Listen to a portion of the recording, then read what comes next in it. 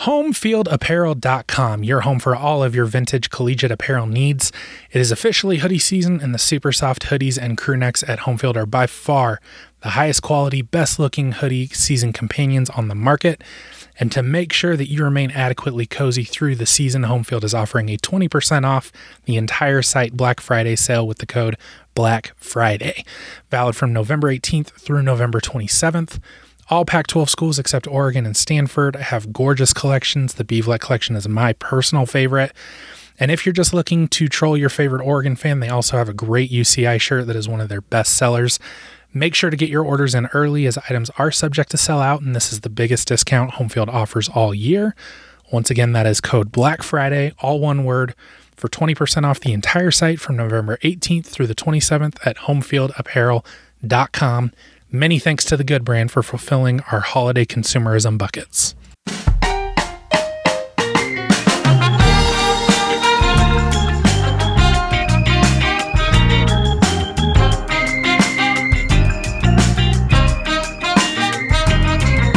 Welcome to No Truck Stops, a Pac-12 podcast. I'm Carlos. Joining me, as always, is Greg at Bananamorphs. I'm sad. And Matt at No Pit Stops. Grow up, it's a football game, but I am in mourning. If you guys could please keep me in your thoughts and prayers for my beautiful bowling boys. Arizona lost. Oh, this is great. Me trying to smother them with a pillow finally worked. Avery is, I'm not sure if I'm allowed to disclose this, Avery is hammering out of her fucking mind. So she can't join us. It's literally 11 p.m. Pacific as we're recording this. And Avery had a day. And spent 4 hours as a Utah fan, and this is the result. Oh my goodness. And Reed, this was supposed to be his last episode of No Truck Stops, but he's out freezing his ass off in the cold night in Eugene, celebrating Oregon's big win. What a night. Pac-12 football. I guess. Yeah. This is a big monumental week. What are you talking about? We've been waiting for this one. Been waiting for this one all season, and it's coming gone now. We'll talk about UCLA and USC. We'll talk about Oregon, Utah. We'll talk about all that we learned from this week and much more. But first, don't get too down. We have a celebration. We got to 3.5 stars on Apple Podcasts. Can you believe that shit? Like, they actually got us to 3.5 stars. Love that. Unbelievable.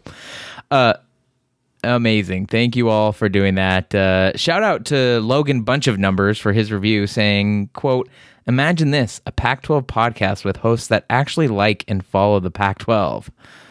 Zing! I think that's a shot at the Podcast of Champions, which I think is base. We will always read a review where we get praised and someone dunks on David Woods and Ryan Abraham. Every single time we're going to read that. Big 10-ass podcast. So thank you to everyone who left a 5-star review. Please keep dropping those. Also, we've got Patreon content. Grapes and I are kind of lagging on our overreactions. We got to get to those. It's just been a busy-ass couple weeks. But Greg and Matt are all over preview predictions. We got the football pick'em. We got more stuff, so go check that out. And lastly, if you haven't heard, Twitter is collapsing, so we have opened up our Discord server to the public, just in case Twitter does actually implode. This Discord server, pretty lively, all things considered, even though Twitter is still alive. So we got several people joining us live on our recordings here usually. So if you're interested in that, DM us at No Truck Stops Pod for the invite. All right, let's get on with the rest of this shit. As always, Matthew Hubertson, please recap all of this day's craziness for us. Okay. Let's see. So earlier today, Wazoo killed the Zona Bowling Dream 31-20. Jaden DeLauro was absolutely horrific in this game. Fought a wide receiver, tried to throw a ball at every single individual on the field, including every single player on the sidelines. Oregon State went on the road and won a ball game 31-7. In the big game, Cal came back against Stanford and won 27-20 in a pretty boring game overall. USC and UCLA went shot for shot, with USC winning 48-35. DTR, an argument here that he lost this game, also did his best Jake Haener impression. Pretty sure he's in the hospital tonight. Dude took an absolute beating. UW beat the hell out of Colorado 54-7, ran the ball far too much for my liking. And to cap it all off, Oregon beat Utah 20-17 with a significantly limited Bo Nix. But Cam Rising outdid him with objectively the worst game of his Utah career. Thank you, Matthew Hubertson. Beautiful, succinct recap. Let's start with Oregon beating Utah 20-17 in Eugene in Autzen Stadium. This game had this game was ugly as all hell. You said it, Matt. Cam Rising with the worst game of his career to this point. Bo Nix did not look good. He was limited. He was barely moving around in the pocket. He almost turned himself into a version of Michael Penix. But somehow, with some like insane fumbling and turnovers, Oregon ended up winning this game 20-17. So that game literally just wrapped up. So let's get Greg in here. Greg, how are you feeling about this? And what takeaways are you pulling from this one? It really fucking sucked to watch. That's my main takeaway. As a Utah fan, that should have been a win. That really should have been a win for Utah with the Bo Nix injured. And maybe in the first half, I thought he looked good. Like, I didn't notice quite so much how hobbled he was, despite the fact that that Rod Gilmore mentioned it, before every snap for either team. That was fun. But in the second half, it really felt like Bo Nix just couldn't do anything because of his ankle. And Utah's defense stepped up in a way that I really did not expect them to, even with a hurt Bo Nix. So that was impressive.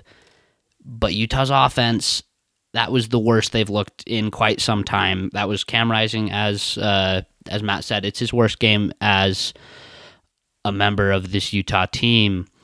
And man, that's a bad time to have your worst game. You just needed some. Also, missing kicks did not help. But man, it just sucked to watch as a Utah fan, and it did not make me feel great about what next season's going to be.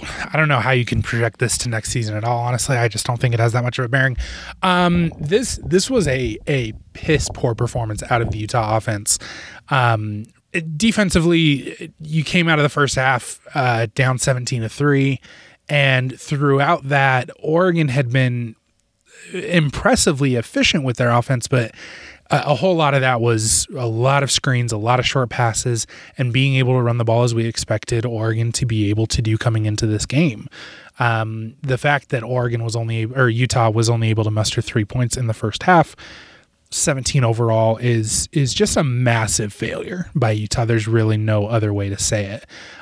Coming into the game, this is Parker Stats of War on Twitter, puts out a bunch of like previews just using EPA stuff. And coming into the game, Oregon's defense was the 102nd defense in Echo rate and specifically 122nd in EPA per pass. Utah threw the ball for 4.5 yards per attempt. Bad. It's bad. Cam Rising 21 of 38, 170 yards. Did not get anything all that. I think they had one explosive play in the past game, and it was on missed tackles. Yeah. Against Dalton Kincaid. Just the inability to throw the ball. This really weird, they really came into this with a tale of two halves in the play calling, where the entire first half was an over-reliance on the run game. Tavion Thomas finished this game with 2.9 yards per carry. That's not going to get it done. And then in the second half, they did nothing but pass and completely abandoned the run, even though like running on the edges was working pretty solidly. So overall, it sucks because I think that you're going to leave this game feeling good-ish about Oregon. I mean, at least you're going to feel certainly better about Oregon than you do Utah. Oregon's able to survive and advance, as we saw across the college football landscape. And so it feels wrong because there's really not much to talk about Oregon because they didn't really do anything good in this game, all due respect. And you just talk about where Utah failed. It was just a really, really bad showing.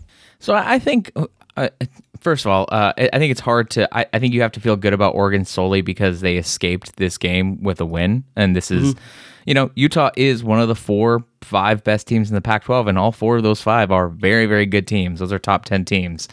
And so in some sense, I think you have to come away with that. Oregon, by the way, had an 80% post-game win expectancy, though, so they should have won this game, and they did. They kind of got up early. It looked like they were going to run Utah out of the fucking stadium. But Utah fought back. I have to say, the thing I was impressed. It's hard because I'm not impressed with anything Oregon did in particular, except one thing, and I think that's stop stop Utah's running game.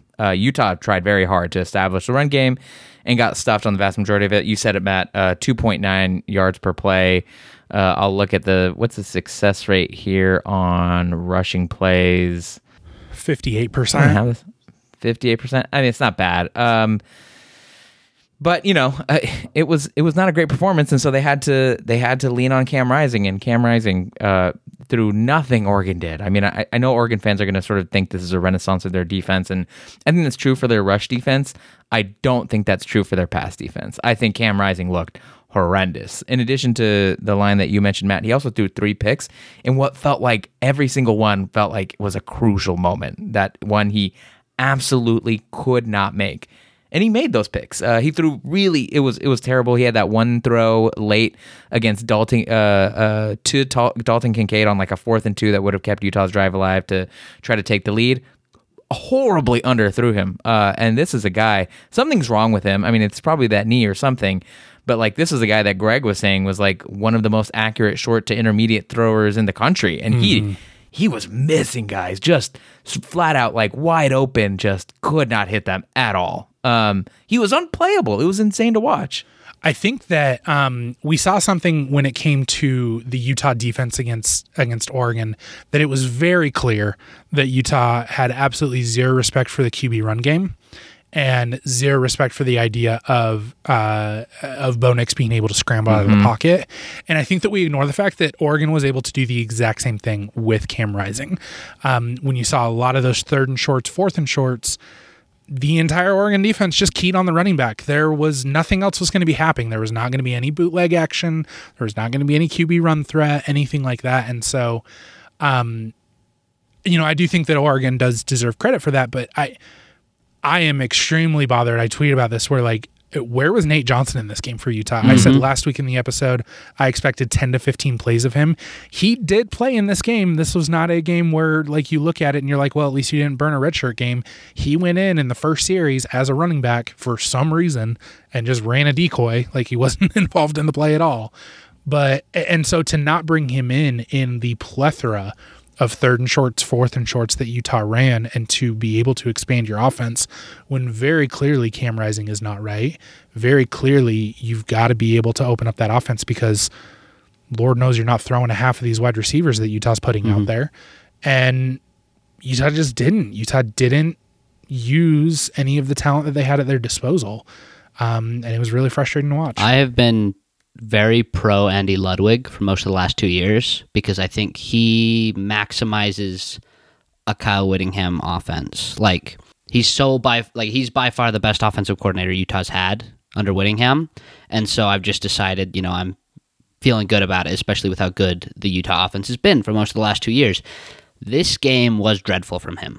It just felt so stale, and I get that it's hard to call a good offense when your quarterback is missing throws like that. But I don't think we tried anything new. I think we just did a bunch of shit that we'd already done before and knew wasn't going to work the whole game. Not putting in Nate Johnson, I totally agree, was a massive mistake. We all wanted them to do that because it gives Utah like an element of explosiveness that we don't really have the rest of the time. And I just don't get why you didn't do it, especially like Matt said, when the offense isn't working. It was a terrible play calling game. And on the other side of the ball, it's just to waste your defense finally showing up is so sad. And Utah's defense showed up. Like this was by far Utah's best defensive performance. And I get what you're saying, Matt, around like they didn't have to respect Bo Nix and his legs because Bo Nix clearly not 100%, not even 60%. And his arm. He had no drive on the ball. Like that ankle. He had a few great deep balls, but yeah. The deep balls are arm. Deep balls are arm and back leg. Like the ankle that is bothering him is his left ankle, so it's his landing ankle. Oh, I thought it was right ankle. No, it's his landing ankle. So like that ankle that, especially when you're trying to drive the ball down the field, all of the torque is going on that left ankle. And that's part of where like Cam Rising's knee, it's his left knee. So like when you're talking about actually driving the ball down the middle of the field out to those corner routes, like that's where that really affects you. Whereas when you're just throwing up the deep ball, those are generally arm throws. Like that's arm throws off your back leg. I mean, even if that were true, right? Like they didn't, and you're right. Like Bo Nix was clearly not even 60% of himself. He was not playing well, But again, we know that he's dealing with some injuries, the way that Cam Rising is dealing with some stuff. Despite that, Oregon had nothing going on in the run game. They weren't able to get any push against Utah's. I thought Utah's defensive line performed admirably well against what everyone said was the best offensive line in the Pac-12 in Oregon. On top of that, like their defensive backs made the plays that they need to, right? Like Jalen Clark. Clark Phillips III had an incredible pick here that really should have changed the complexion of the game in Utah's favor. But they had moments like that. They were getting Oregon off the field. They weren't sort of getting run. Explosive play rate for Oregon kind of high, I guess, in the 76th percentile, but that's not terrible. Mostly Oregon's offense, like analytically, per the eye test, like did not look good. And I that's at least in some part due to what Utah was doing defensively. So good. That was a good defensive performance from them, but you're right, it's wasted. I even forgot, like, one of Utah's touchdowns was a scoop and score. That was a defensive score. Utah mustered one score per half offensively. Just horrible. You're never going to win that game. Yeah. You're just never going to win that game. Yeah. Let's shift to Oregon. We talked about Bo Nix a lot, him not being healthy and him not being able to move around the way that he had, and the running backs not working. Was there anything that impressed you about Oregon, though? We kind of talked about, I'm not sure how much you walk away with feeling good about Oregon, but, Greg, was there anything that impressed you about Oregon and their performance against Utah? So offensively, in the first half, their offensive line utterly dominated Utah's defensive line. Like Bo Nix he could have stood back there indefinitely and never would have been bothered. And I think part of that is on Utah being stupid with what they wanted to do. But anyway, good job for Oregon. But in the second half, guys got injured and that was tough for them. So I don't blame them for getting worse in the second half offensively. Defensively though, man, Noah Sewell had himself a fucking game. He was really, really good, blowing everything up for Utah constantly, making everybody's life hard. He had a fantastic game, probably the best player in this game overall. Yeah, just for as much shit as I've talked to him all year about where he's been pretty invisible all year, he absolutely showed up in this one. He was all over the place. And I think that was Oregon's havoc plays. Part of that, yes, like the Utah interceptions, but there was so many in the run game. When you look at that success rate, Utah was very much, they were either getting 4 or 5 yards or they were losing 4 or 5 yards in the run game. There was several 3rd and 1s where Utah would go for a run play, knowing that they were in 4-down territory, and they would be staring at a 4th and 4, 4th and 5. Multiple times that happened in this game, and it really. I mean, obviously, at some point you got to go away from the run game and you got to figure out what you're doing in your play calls, but.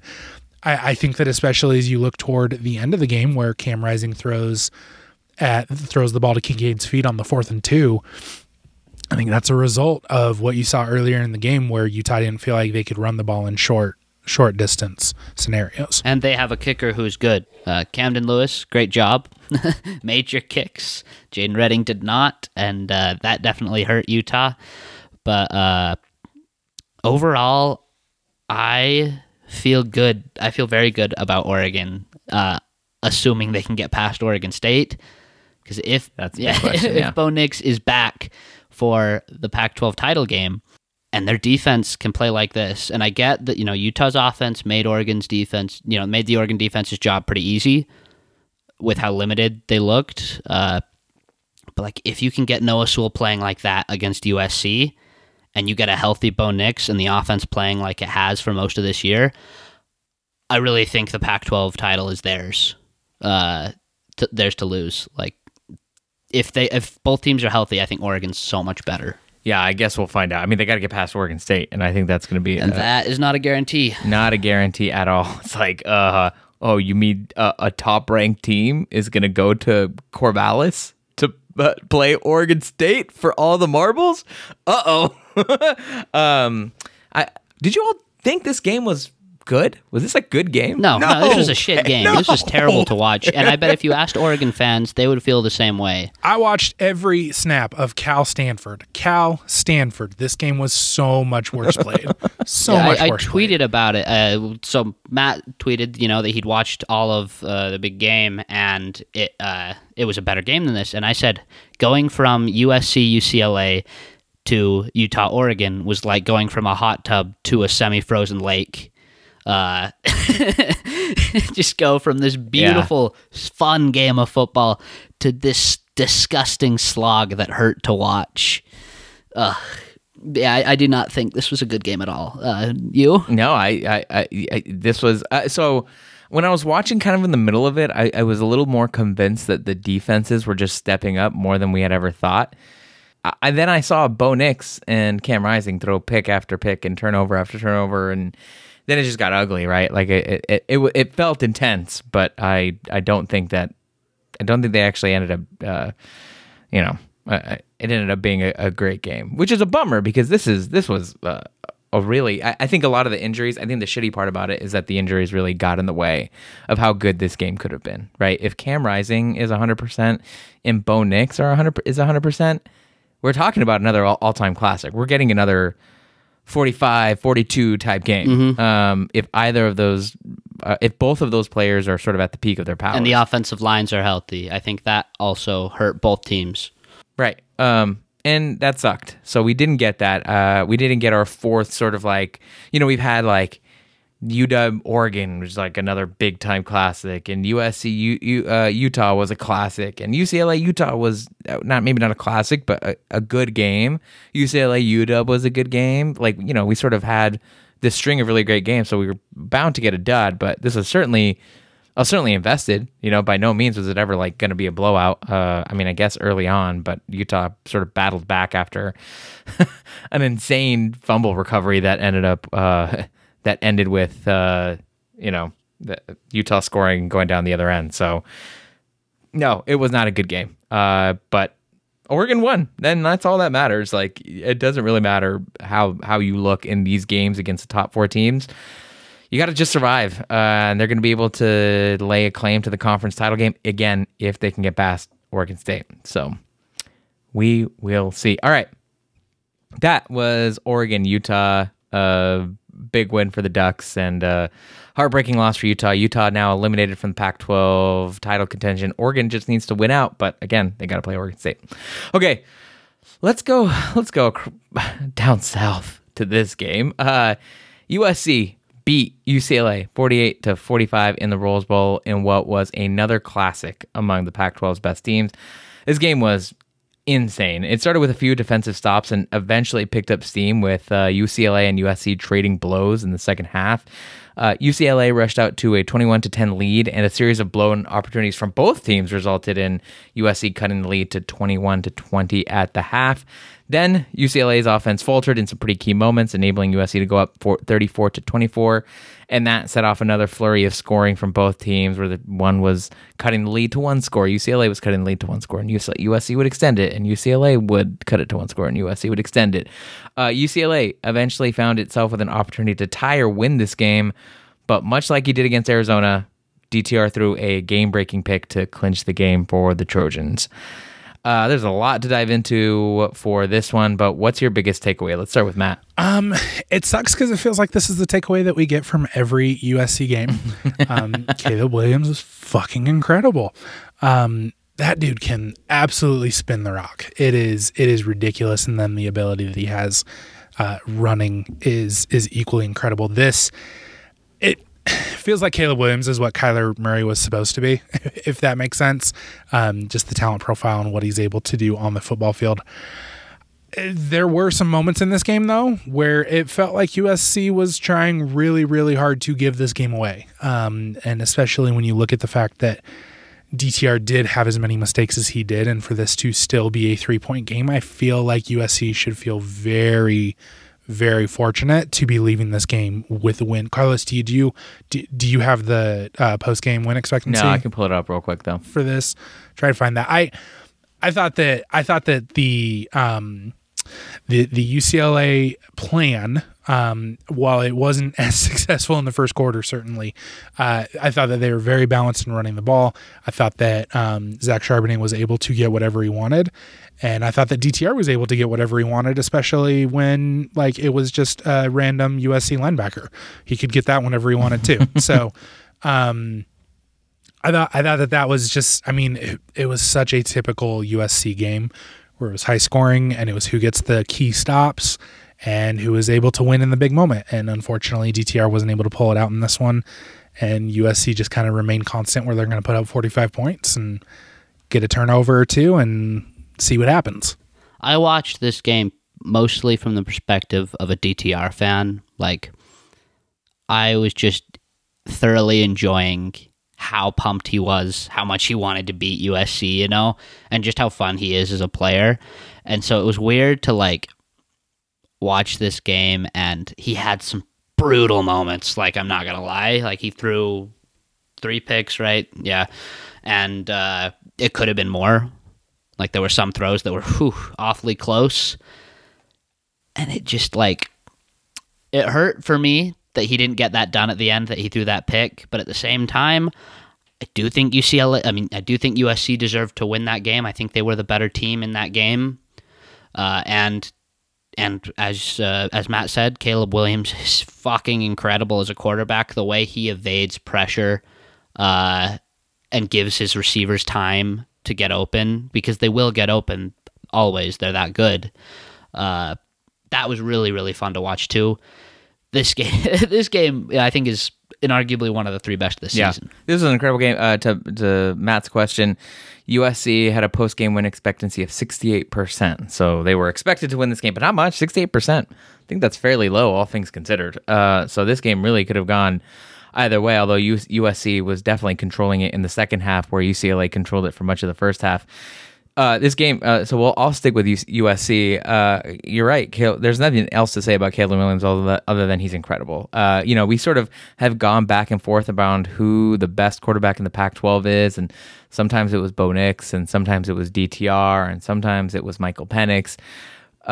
Caleb Williams has, now that we've played out the vast majority of a full season, Caleb Williams has cemented himself as the number 1 quarterback in the Pac-12. I think it's just inarguable at this point, right? Like, Michael Penix has been great, but he's had some moments, and DTR is going through a really tough time right now these past couple of weeks, and Cam Rising just had the worst game of his career. Bo Nix, he might have stayed up there, but he got hurt, and who knows what that would have looked like.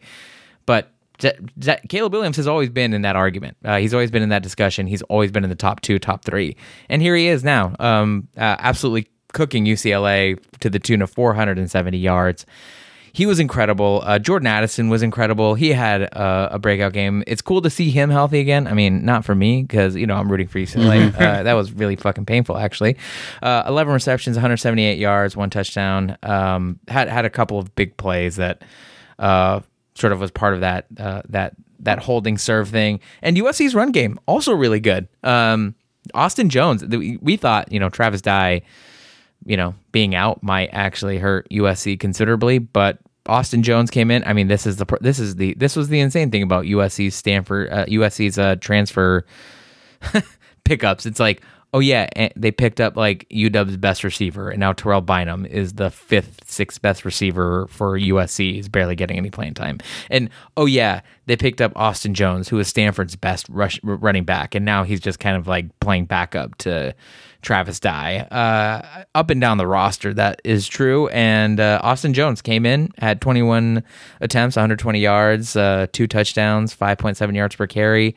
Had an incredible game himself. So USC's offense, elite. I will say USC's defense performed better than I thought they would. I don't know that we could say that this was a good game from USC defensively, but they blew up UCLA's offensive line, fucking throttled them, pushed them around, especially in the second half, got in DTR's face, really hurt DTR, physically hurt him. And he was, we'll get to DTR and UCLA in a bit, but he was limping around, and he had his thumb hurt and cut and all this other stuff. They were physical with DTR and really forced him into some tough decisions. And the defensive backs did a pretty good job also. So, I think it'll go understated. I think if you're like the national pundits were sort of say that USC's defense kind of was garbage, and it was mostly bad, but it was a lot better than I think any of us were expecting against UCLA. So, yeah, USC, they won this game in ways that I think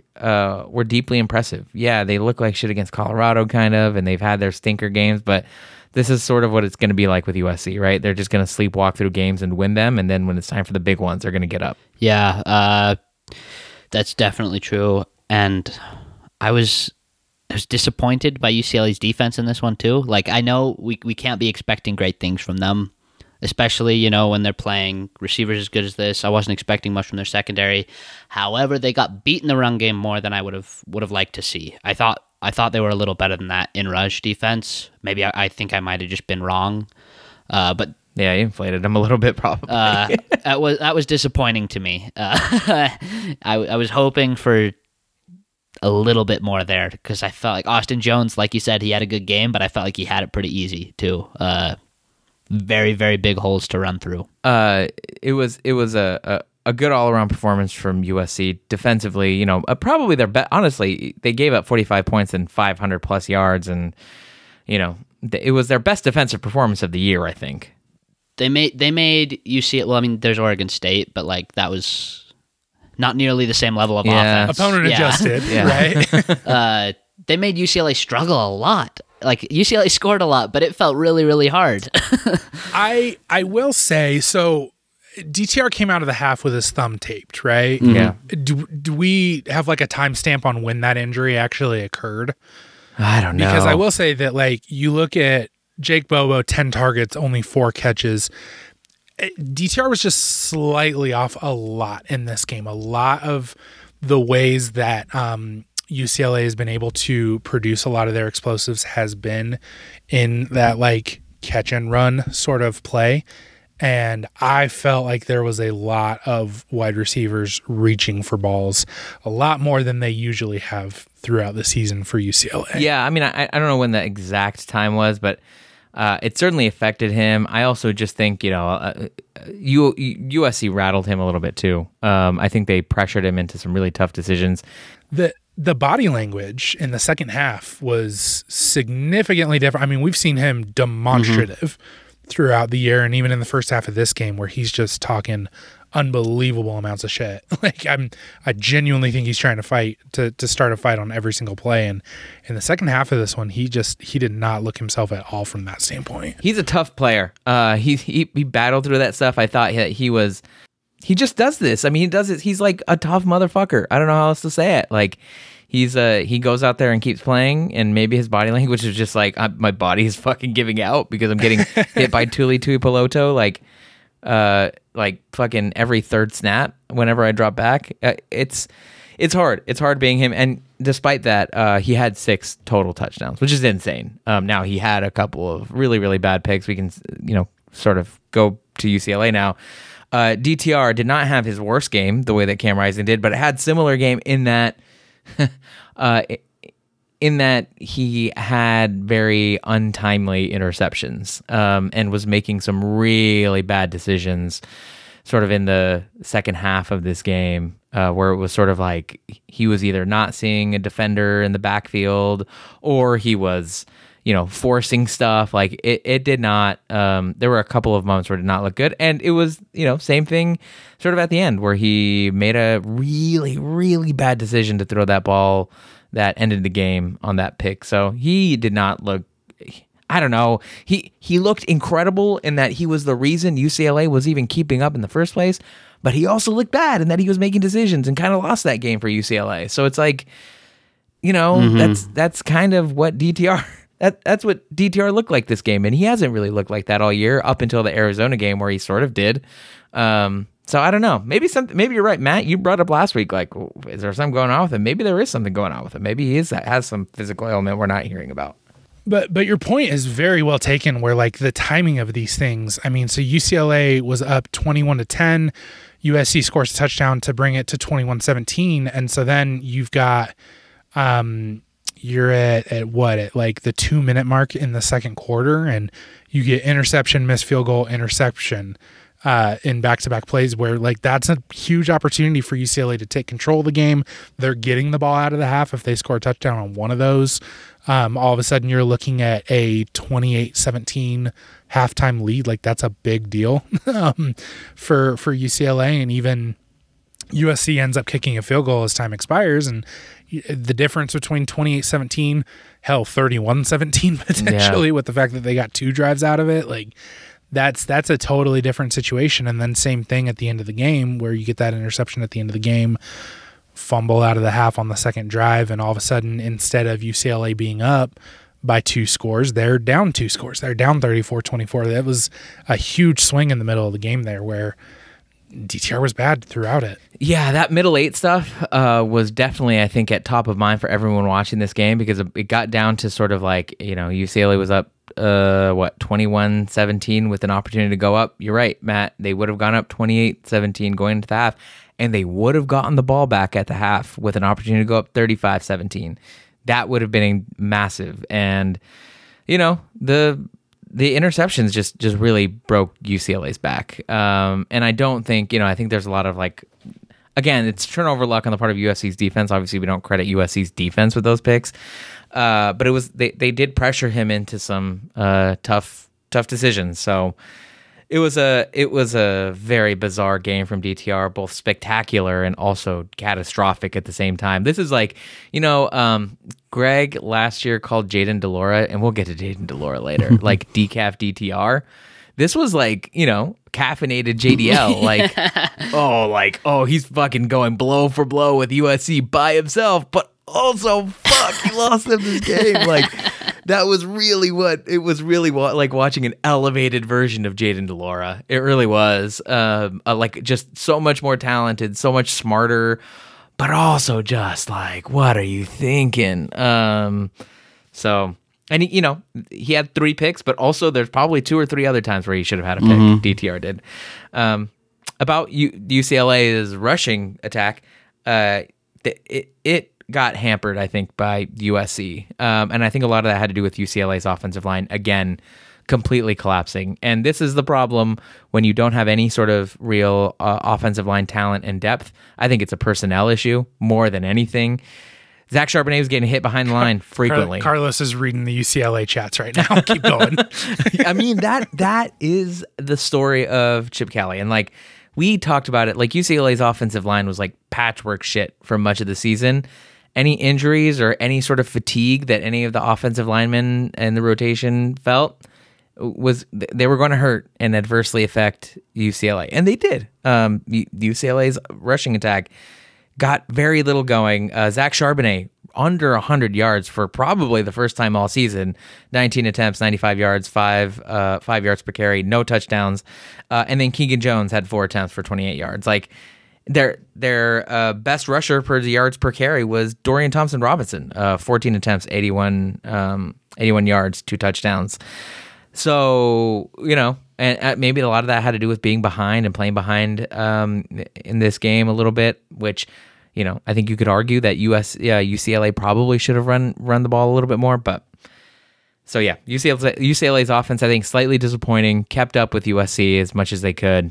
What did you think about UCLA's defense, though? They got cooked by USC, but I don't know. Were you impressed by them? Is it just USC is just that good and UCLA was never going to keep up?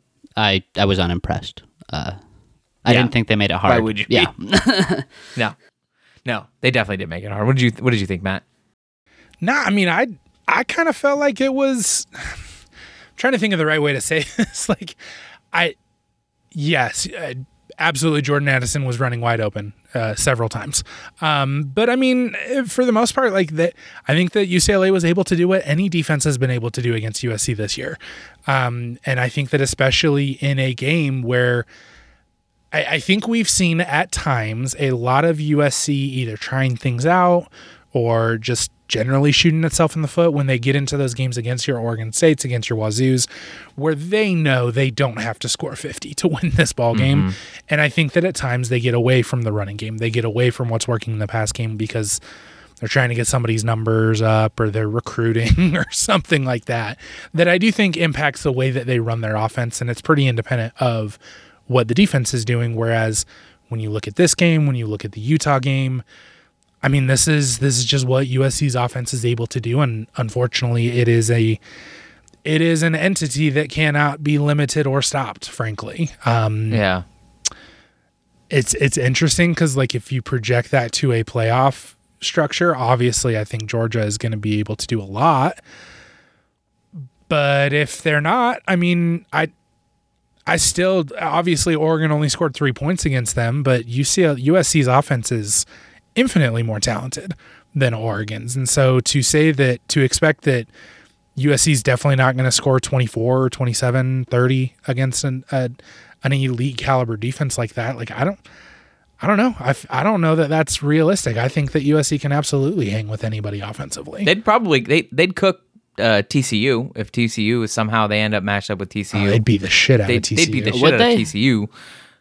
I mean, they'd score on Yeah. TCU, but I don't know if I don't think USC is Yeah, I mean, who capable. cares? I mean, is TCU going to be able? Are you going to guarantee that TCU is going to score 50 points? Because that's what they're going to need to keep up with USC. I mean, I think they can get to 40 against USC.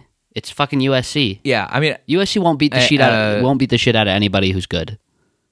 They can score with anybody, but they can't. Their defense is not good enough to blow anyone out. it's talented enough. I think that TCU's good.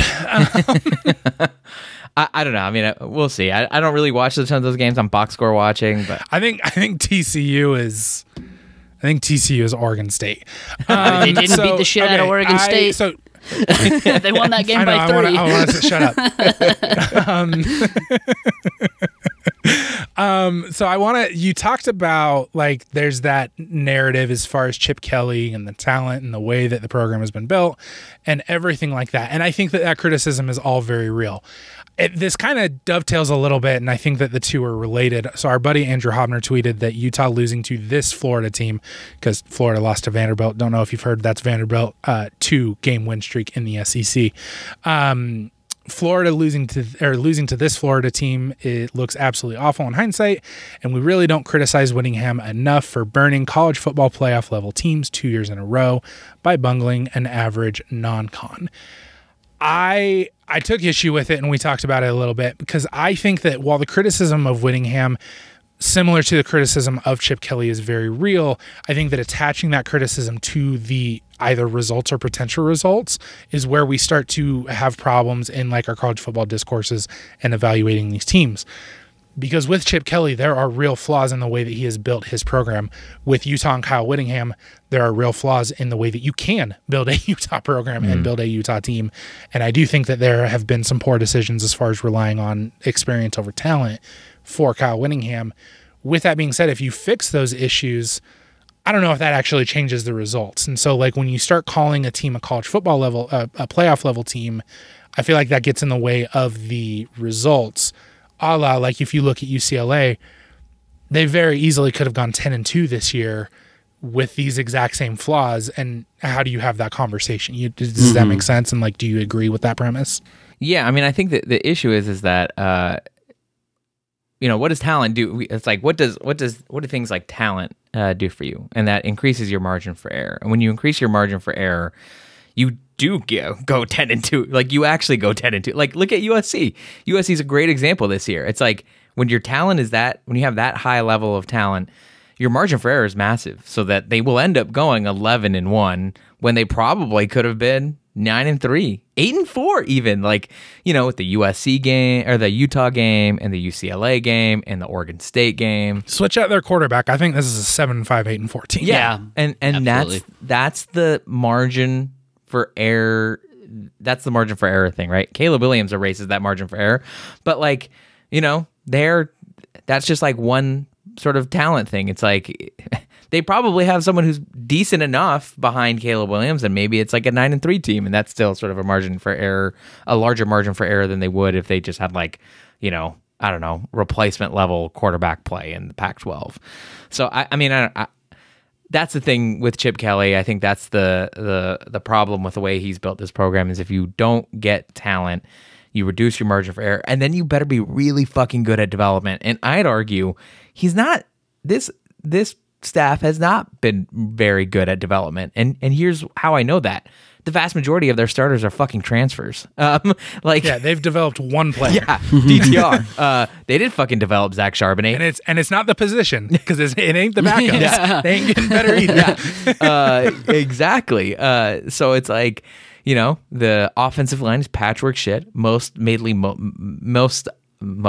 Made up mostly of transfers.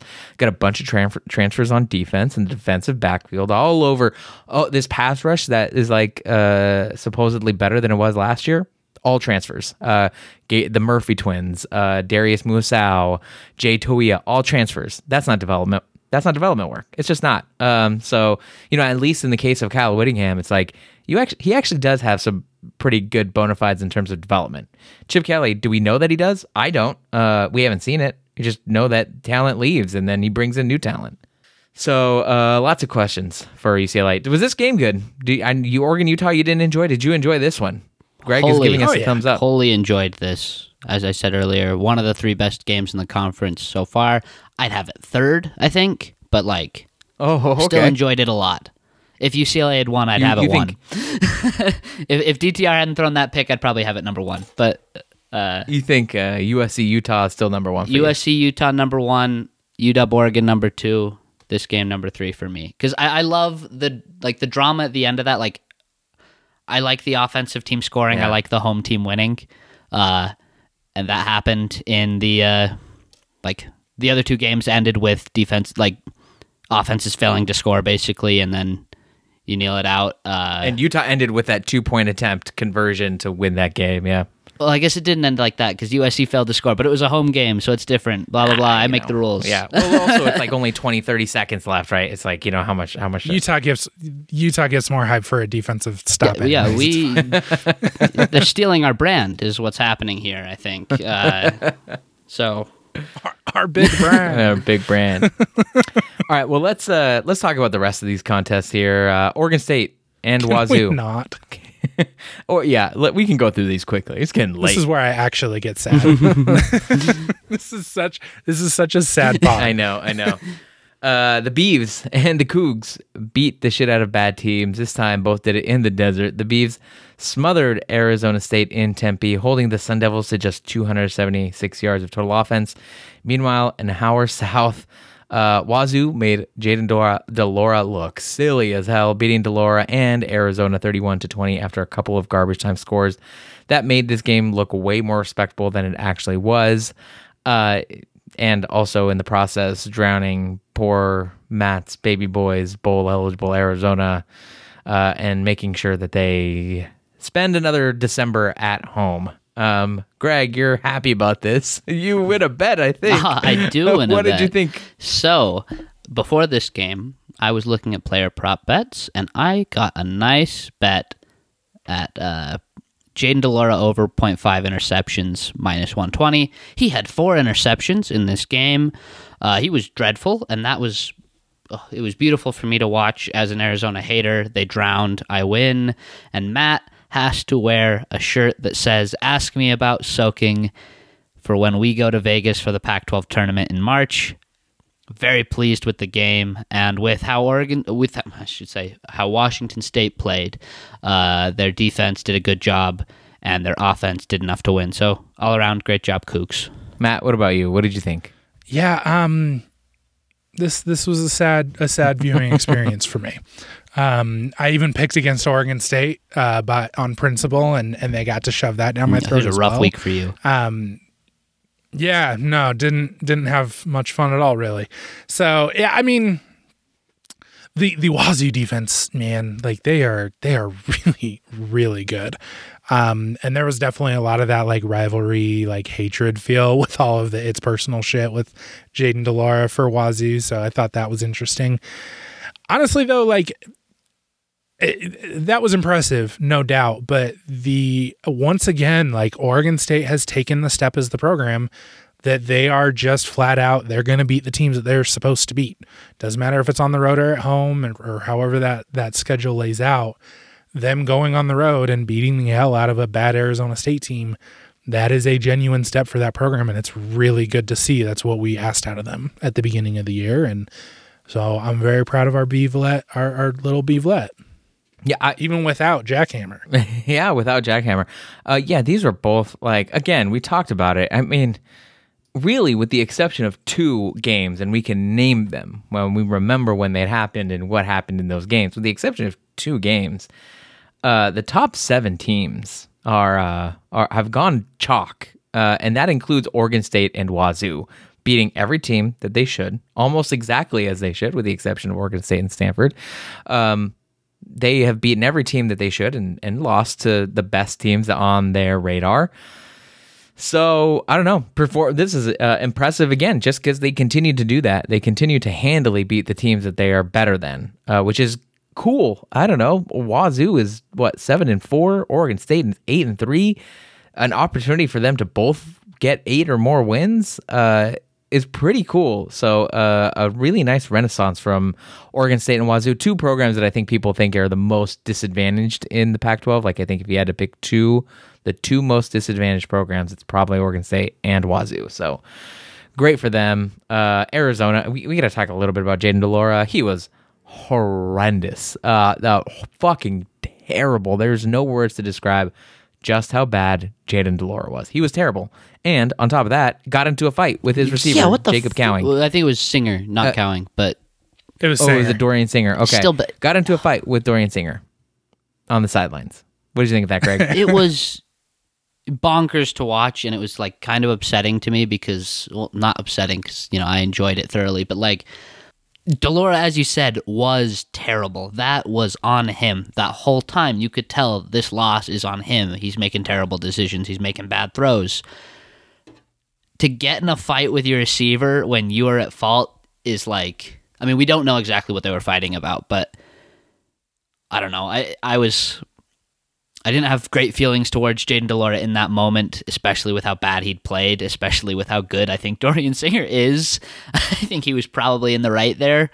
All around, did not cover himself in glory, Jayden de Laura. It was horrendous. Not a great look for him. This was his sort of like game against his former team, and maybe that had to factor in. He just got too emotional in this one, wanted it a little bit too bad.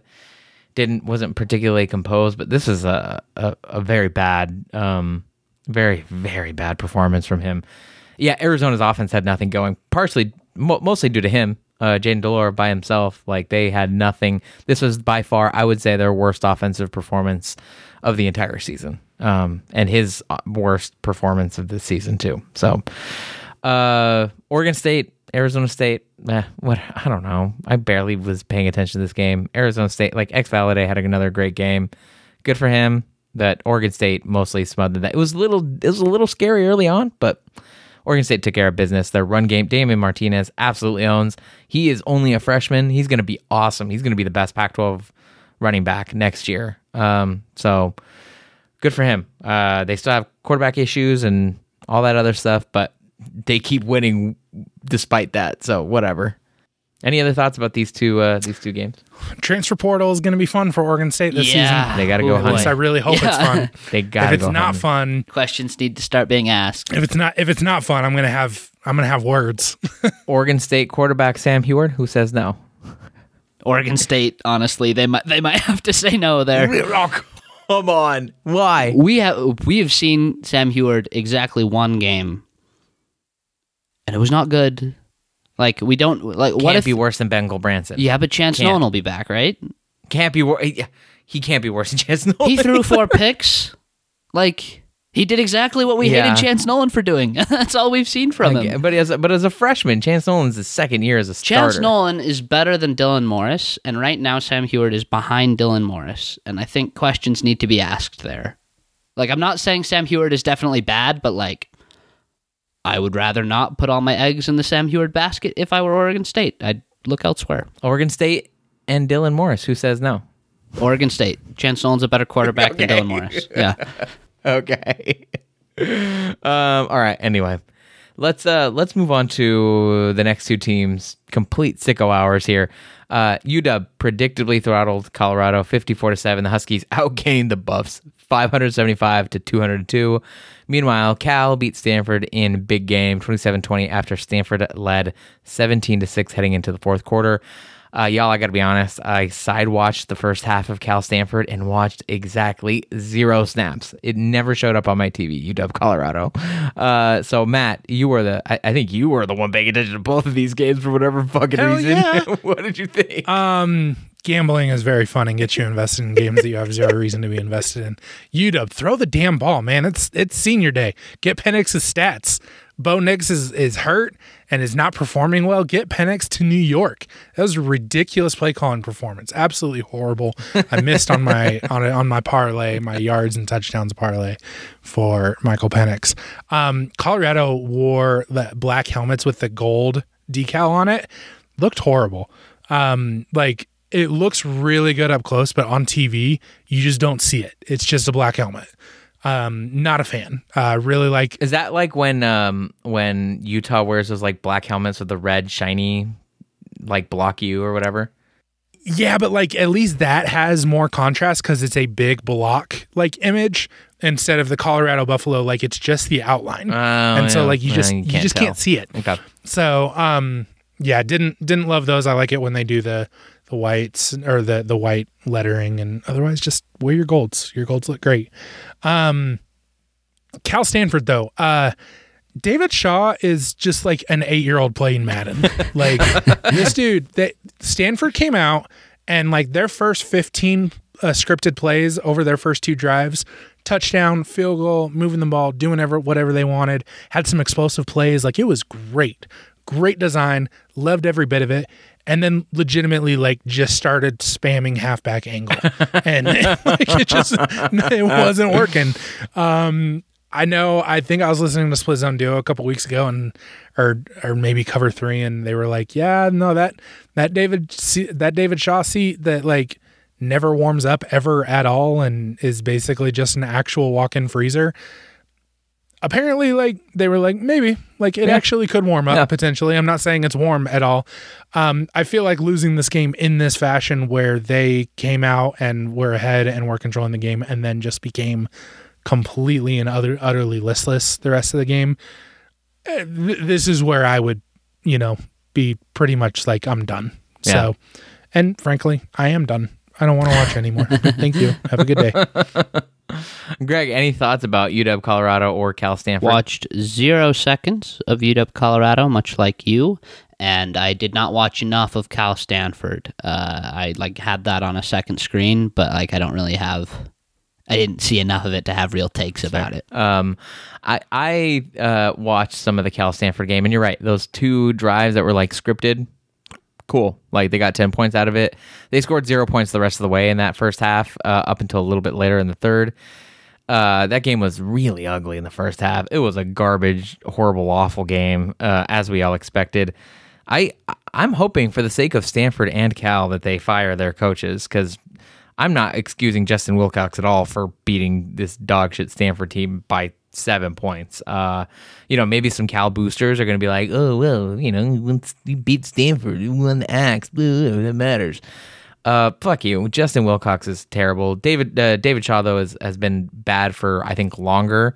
He's had the more accomplished career, but man, he has completely tanked that program. It's like it's almost like he brought Stanford back to where they were before Jim Harbaugh, which is like fucking insane. Quite literally, this is the first time they've had one win in conference play since the season before Jim Harbaugh was hired. That's tough. That is brutal. And they finish 1-8 now, right? Because they play BYU next.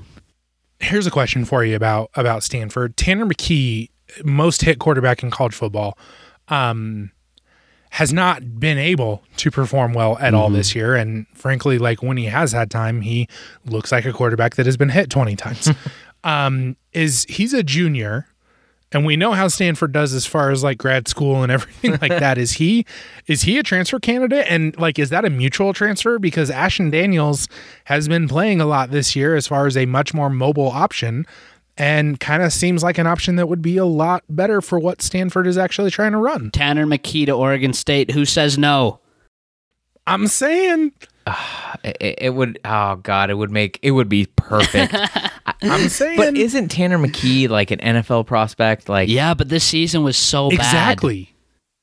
The season was so bad that but I don't know if he NFL goes this scouts year. realize that that's because of this shitty offense that subjects Tanner McKee to being hit 20 They times a do, game? but they also aren't able to look over the fact that he has a shredded up knee and a bad back, and like his medicals are horrible because he just took a season getting mauled by trucks. I think a big thing is I bet he would get drafted late, but he might get some of that first round buzz back if he comes back and plays for a good offensive line at Oregon State, for a good quarterback coach in Jonathan Smith that could do wonders for his stock, could actually make him money. And like, look, non-conference numbers are non-conference numbers. I get it. But in non-conference this season, 73.8 completion percentage, 9.2 average, like the non-con versus con splits, when obviously everybody knows exactly what David Shaw's trying to do here. Like, I think the talent's there. So on tankathon.com, they have Tanner McKee as the number 53rd, the 53rd best player available. So that would, put him squarely in round 2, round 3 territory, which, that's draftable. I think they're wrong there. I think it'll plummet before the draft comes. PFF in the midseason, PFF and sucks. I don't think anything's changed since PFF sucks. I get it, midseason. They have Tanner McKee as the 17th best player in this potential draft. I don't know. I think there's This QB class this year is hot trash as well. So yeah, and that might true. benefit Tanner McKee. So I guess I'm just like, I don't know. He's my probably gonna point get his being, so lick. like maybe he goes NFL. You're right. Is there any chance he's at Stanford For next his year? sake, I hope not. Like He I shouldn't truly, I be. think that should be his view. I think it should be go to the NFL, get his grades, see what happens. If like he's not grading out well and not getting the answers that he wants, yeah, hit the transfer you got to portal. transfer somewhere else. Hit the transfer portal. Yeah. And Oregon State, I mean, honestly, he'd kick ass at Oregon State. That offensive line is good enough to keep him upright. He's got a great run. He'll have an elite, the best running back in the Pac-12 next year in Damian Martinez. He'll have ostensibly a good running back. Jaden not at UCLA. Let's not overlook that. That's a good point. Jaden not at UCLA. Pretty good. So I don't know. Interesting stuff. Anyway, that's how bad Stanford is. We're talking about which players are gonna transfer out. Who knows? They might have another exodus. They had a big exodus like a year or so ago. They ought to have another exodus. They got to save some of those players. It's really, really sad. Okay, well, that's it. Those are the games. Let's get to our MVPs this week. Greg, who are your MVPs? Whew, this is tough, but I think I'm going to go with Caleb Williams because he was just incredible. And, like, for me, it was between him and Noah Sewell. Like, both of them were the best players in games they absolutely had to win that were against great teams. And they knocked it out of the park. Like, they did everything their team needed and more. So I'll go with Caleb Williams, but Noah Sewell's right up there too. Matt, what about you? Who are your MVPs? Yeah, it's definitely Caleb Williams. A little bit of a shout out to Cam Ward in the way that he played against Arizona, although opponent adjusted, not all that impressive, but he did play well. God, it's such a shame that Stanford didn't win because Caillou Blue Kelly played his ass off. He was all over the field in that game, and obviously it didn't matter. Did not matter. Yeah, I think it's very obviously Caleb Williams. I think almost throwing for 500 yards is absurd. I'll give some love. I'm a little, I think, God, I'd probably Tuli Tuipulotu. I think he did a really great job against UCLA's offensive line. Really shredded them, made stuff hard. A sneaky one that I think, just if you're going off stat lines and looking at big numbers, Dorian Singer had 9 catches for 176 yards and a touchdown. Also a fight with Which the is quarterback. And punched his quarterback. Punched his quarterback. Not what you'd expect, given Jaden Delora was absolutely fucking terrible in this game, but he had a fucking massive game. Austin Jones, we talked about him, 21 attempts, 120 yards, pretty good day. X-Valade had another great day himself. Jordan Addison, of course, 11 catches, 178 yards, 1 touchdown to beat UCLA. So, okay, cool. All right, let's go on. Let's get one question from our listeners. I want to respect them, but it's getting so late. It's 12:10, and I have a flight at 6 a.m. tomorrow. So this is going to be a very fun night. You're bad. this is the only question we'll ask. I'm sorry that we didn't get to everyone, but please send them in, and we might get them on here.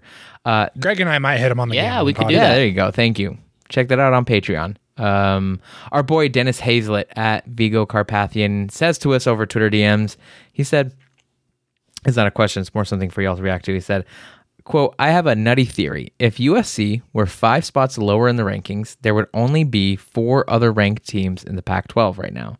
If they were 10 spots lower, there would only be 3 ranked teams. And if they were 15 spots lower, there would only be 2 other ranked Pac-12 teams. In each of these scenarios, the Ducks are still ranked and immune to this, of course. So, Matt, react to that. Does USC being ranked highly elevate the other ranked Pac-12 teams? No.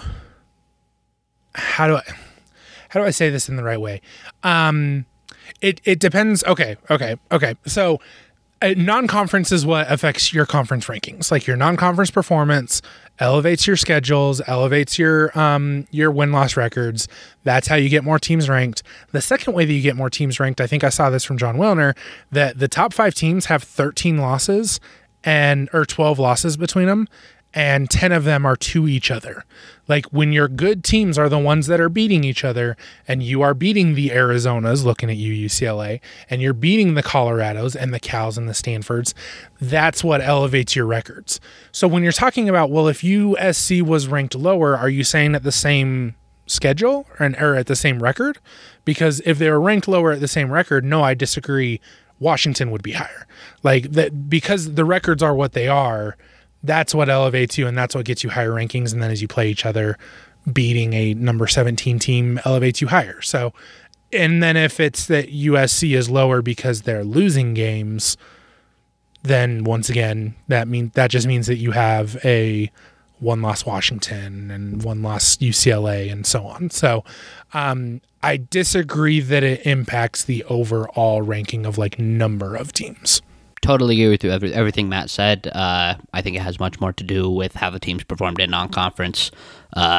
Maybe USC being good like inflates teams by like maybe 1 or 2 spots, but like I don't think it has anything to do with who's ranked. The only team that maybe it affects their ranking, like whether they're ranked or not, is Oregon State, just because Oregon State played well against them and they're a top 10 team. But outside of that, I don't really think it has any effect. Well, and I especially, like, I get the idea of this where, like, the committee ranks teams so that they can justify the higher ranked teams that they want. And it sets up, like, wins and matchups and everything.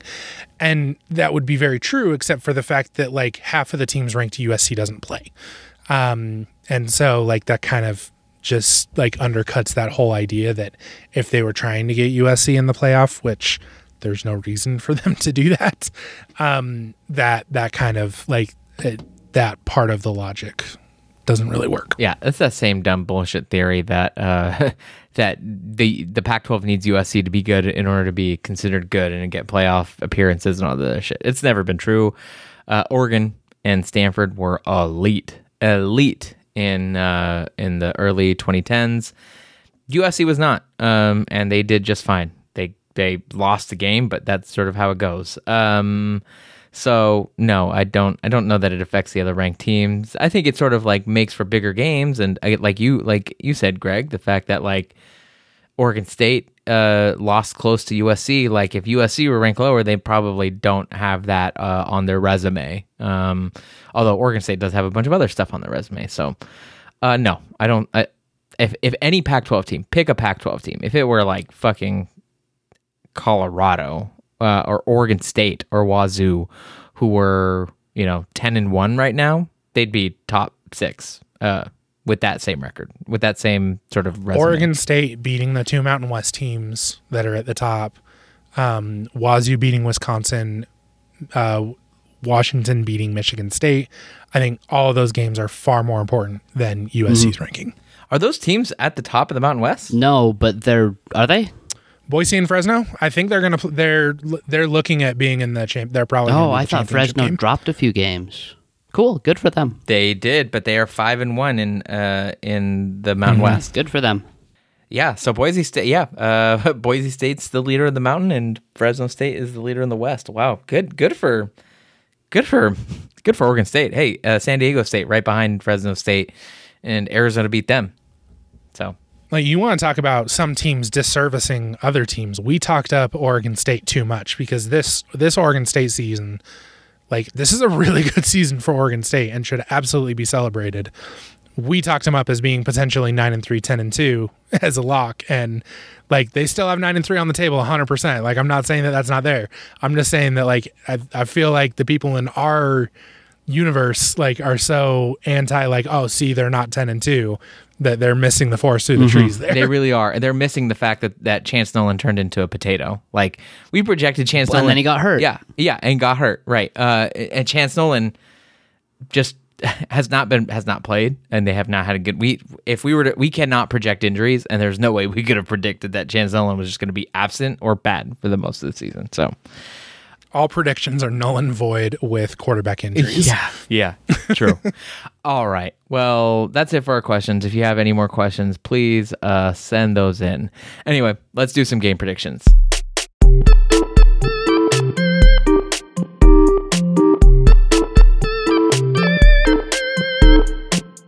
All right, Greg, let's do a pick'em party update. How about that? So it was a great week for 4 of us.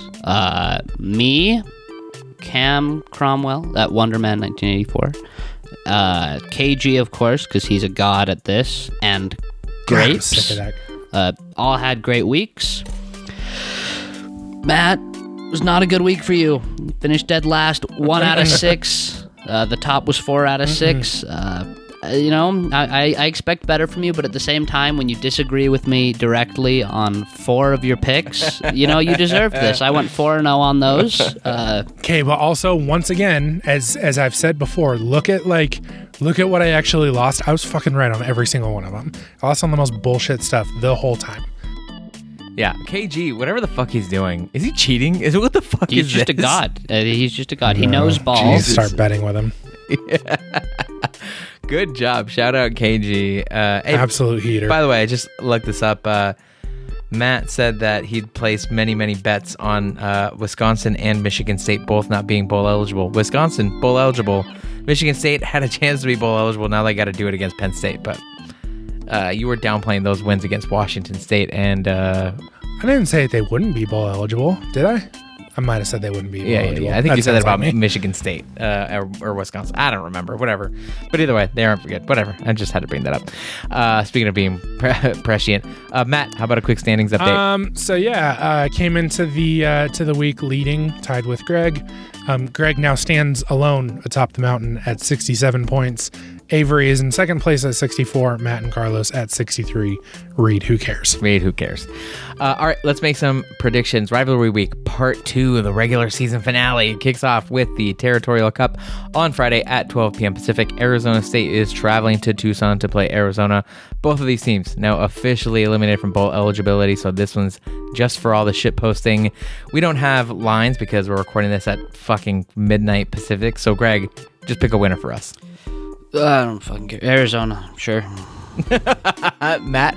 I'm exact opposite. I am on Arizona State. I think that the old DTR fight on the sideline is a little Jaden more important than I want to. Jaden DeLore, DTR would never fight his teammates. He's too good for that. Yeah, he'd fight everybody else. Yeah, that's true. Decaf DTR. We said it. Give me Arizona. Their offense looks insane, and I don't think not this past week, but it usually looks insane. So give me the Wildcats.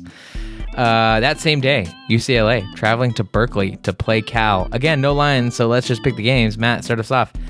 Who wins? I'm picking UCLA, but good Lord, wouldn't it be hilarious if 6 days rest after an emotional loss to USC. So I don't know. That's a Friday nighter. Yeah, that's a Friday nighter. Oh, fuck it, fuck it, Cal. I'm already not gonna win. I'll pick Cal. Greg, I'll go for the points. Oh fuck, I don't. Oh, Greg's falling asleep. Right, I'm so in tired. front of our eyes. Yeah, I'm sorry. It's been a rough day, but like, I forgot what we were talking about. I'm sorry. I had an answer and I just forgot. It's UCLA, but like I don't feel good. Yeah. Yeah, you can tell you don't feel good. Yeah, give me. I'm gonna say Cal. It's a 6-day turnaround after an insane loss to USC to ruin their chances at everything. Oh yeah, I think that's gonna be a big letdown game. All right, let's get Greg to bed. Saturday, 4:30 p.m. Pacific. Notre Dame traveling to LA to play USC for what is a massive game for USC's playoff chances. Who wins? Greg. I want to pick Notre Dame so bad. I want to, but I won't. I'm going to take USC, but I want to take Notre Dame. Oh, God. It's going to be so interesting. Matt. Yeah, I'm also picking USC. I'm going USC too. Fuck it. Pac-12 After Dark on the finale. The homophobes, BYU, travel to Palo Alto to play Stanford. Greg, who wins? The homophobes almost lost to Utah Tech today.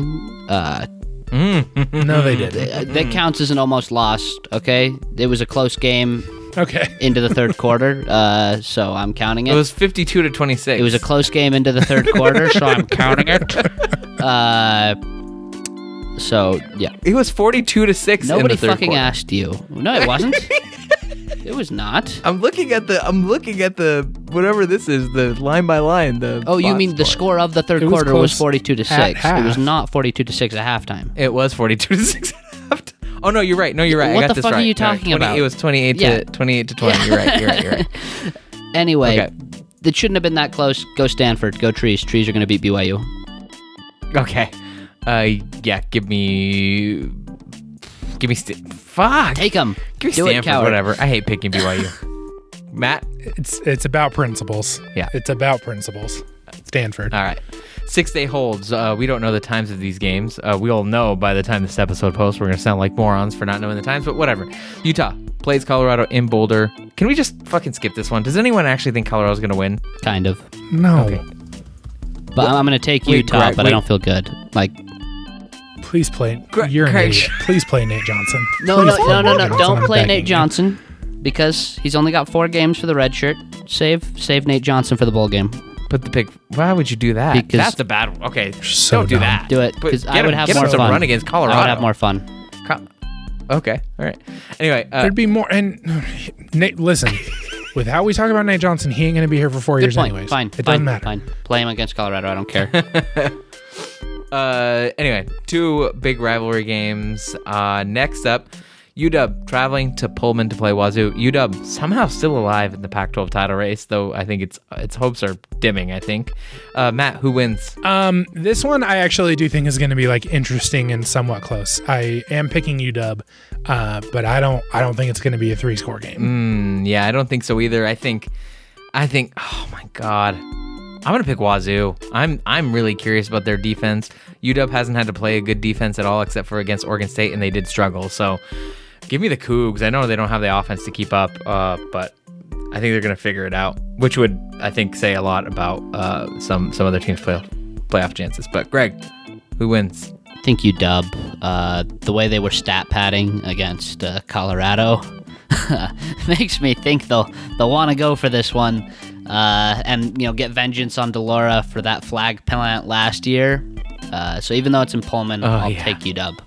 It's fair. All right, last one. The Platte, Oregon, traveling to the graveyard to play Oregon State with a Pac-12 title game berth on the line for the Ducks. Greg, who wins? If Oregon State wins this, and if the rest of the week goes chalk, Utah somehow gets into the Pac-12 title game, which is fucking wild. I hate it. Oh, I hate it. I was so excited that after this game, I was like, oh, yay. Now Greg and I don't have to fight Utah traffic on the way down to Vegas. And it's still alive. Oh, The Pac-12 themselves specifically told the Utah beat reporter for the Salt Lake Tribune. at Joshua Newman. He has claimed that he's been told a bunch of other things by the Pac-12 before this. You said he was wrong when he said that. He was never wrong. He was No, he wrong wasn't. because he was. No, he wasn't. Yes, No, he he was. wasn't. He was assuming that all of the favorites were going to win. Oh, okay. Sure. But, That doesn't mean Whatever. Still makes Whatever. it right. Who the fuck knows? Point is, I don't fucking. How, if okay. Utah beats Colorado, Oregon State beats Oregon, Washington beats Wazoo, and UCLA beats Utah's in the Cal. title Oh, game. if UCLA beats Cal, that's the one because Cal needs to beat UCLA in order for UW. Yeah, you're right. Yeah, Right. If Cal beats UCLA, it's Washington then, right? yes. Yeah. Right. But so Utah's path is still But if easier than UCLA Washington beats Cal, somehow. it's Utah. But yeah, anyway, if Oregon State wins this game, Utah goes to the title game, and so I am actually going to care about this game a lot more than I thought. Doesn't matter, though. I'm still taking Oregon. Matt. Yeah, I'm on Oregon State. Bo Nix is hurt. Bo Nix is Yeah. hurt. He does not look good. That defensive secondary is better than what Utah puts out there. Like No, it's love not. the Utah. Shut up, Yes, Greg. it is. I love the fucking Utah not. secondary. The Utah secondary was fantastic in this game. I know, But but, Oregon like State's is better. Oregon State. No, it's not. They just Oregon tackle State better. doesn't have a Clark Phillips. There's no interception to be had They have there. 4 Clark Phillips. You're wrong. You're wrong. You're wrong. That was And a you play should call cry. interception, by the way. That wasn't just to Clark Phillips. That was a nasty play call. Throwing to Clark Phillips is stupid in all cases. It was, but no. I really. So I think Oregon State is going to win this game. I think we called it at the beginning of the season. We've called it in the middle of the season, and the fact that Bo Nix is legitimately hurt and that like he looked no better today than he did last week after the injury. I thought he this, did in the first half, but it got worse. Yeah, a cortisol shot will do that. This is definitely like an injury that looks structural to me that is not going to get any better. It's just about pain management, and he doesn't look good. So I think Oregon State wins it. Yeah, give me Oregon State. This game is in Corvallis. Bo Nix is not 100%. Who knows if he ever will be for the rest of the season. Oregon State's run game is still pretty good. Oregon's run defense, we'll see. I'm a little bit shaky on that. So yeah, give me the Bees. I think they're going to do it. I think they're going to actually pull it away. So, all right. I hope y'all are right. Yeah. I would be can't so believe. funny if I Utah cannot made it. believe Utah's still alive. Unbelievable. I cannot believe it. USC. What do you want to see more? USC Oregon or USC Utah? Are you fucking kidding me? I mean, I'm a Utah put fan. your fan brain aside for a second. Fan brain aside, the best game of the year so far was Utah USC. You don't want to see a rematch of that? Okay. We haven't seen USC Oregon. If Bo Nix is healthy, it's definitely that's the other Oregon, thing. USC. Yeah, the Bo Nix But, health like- thing is what kills this. Because the thing is that like, Oregon's defensive secondary, like their pass defense, they like Caleb Williams would put up 600 yards. Yeah. Wow. So I don't actually know that I love that game if I don't feel good about Oregon's ability to keep pace. I don't feel good about Utah's ability to keep pace either, to be quite honest with you. I think USC is about to go to the playoff, but that's fine. That's what I've wanted. It's got to be Washington then, right? Got to be rooting for Washington if you want someone. Kinda. Yeah. If you're going to have a team to. Washington might be the best chance at beating USC Yeah. if Bo Nix is hurt. Yeah, because Cam Rising's not going to be able to do it if he's not looking 100%.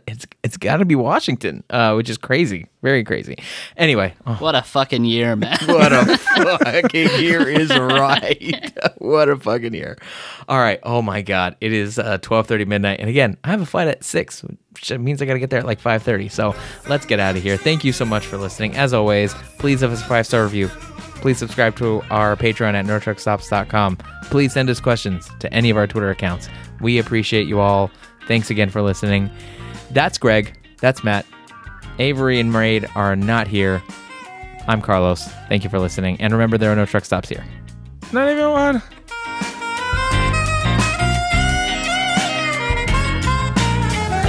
Room is still and thick with smoke, so thick it makes you choke.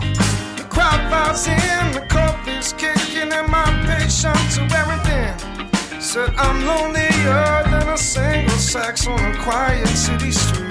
Things aren't always greener on the sunny side of the street.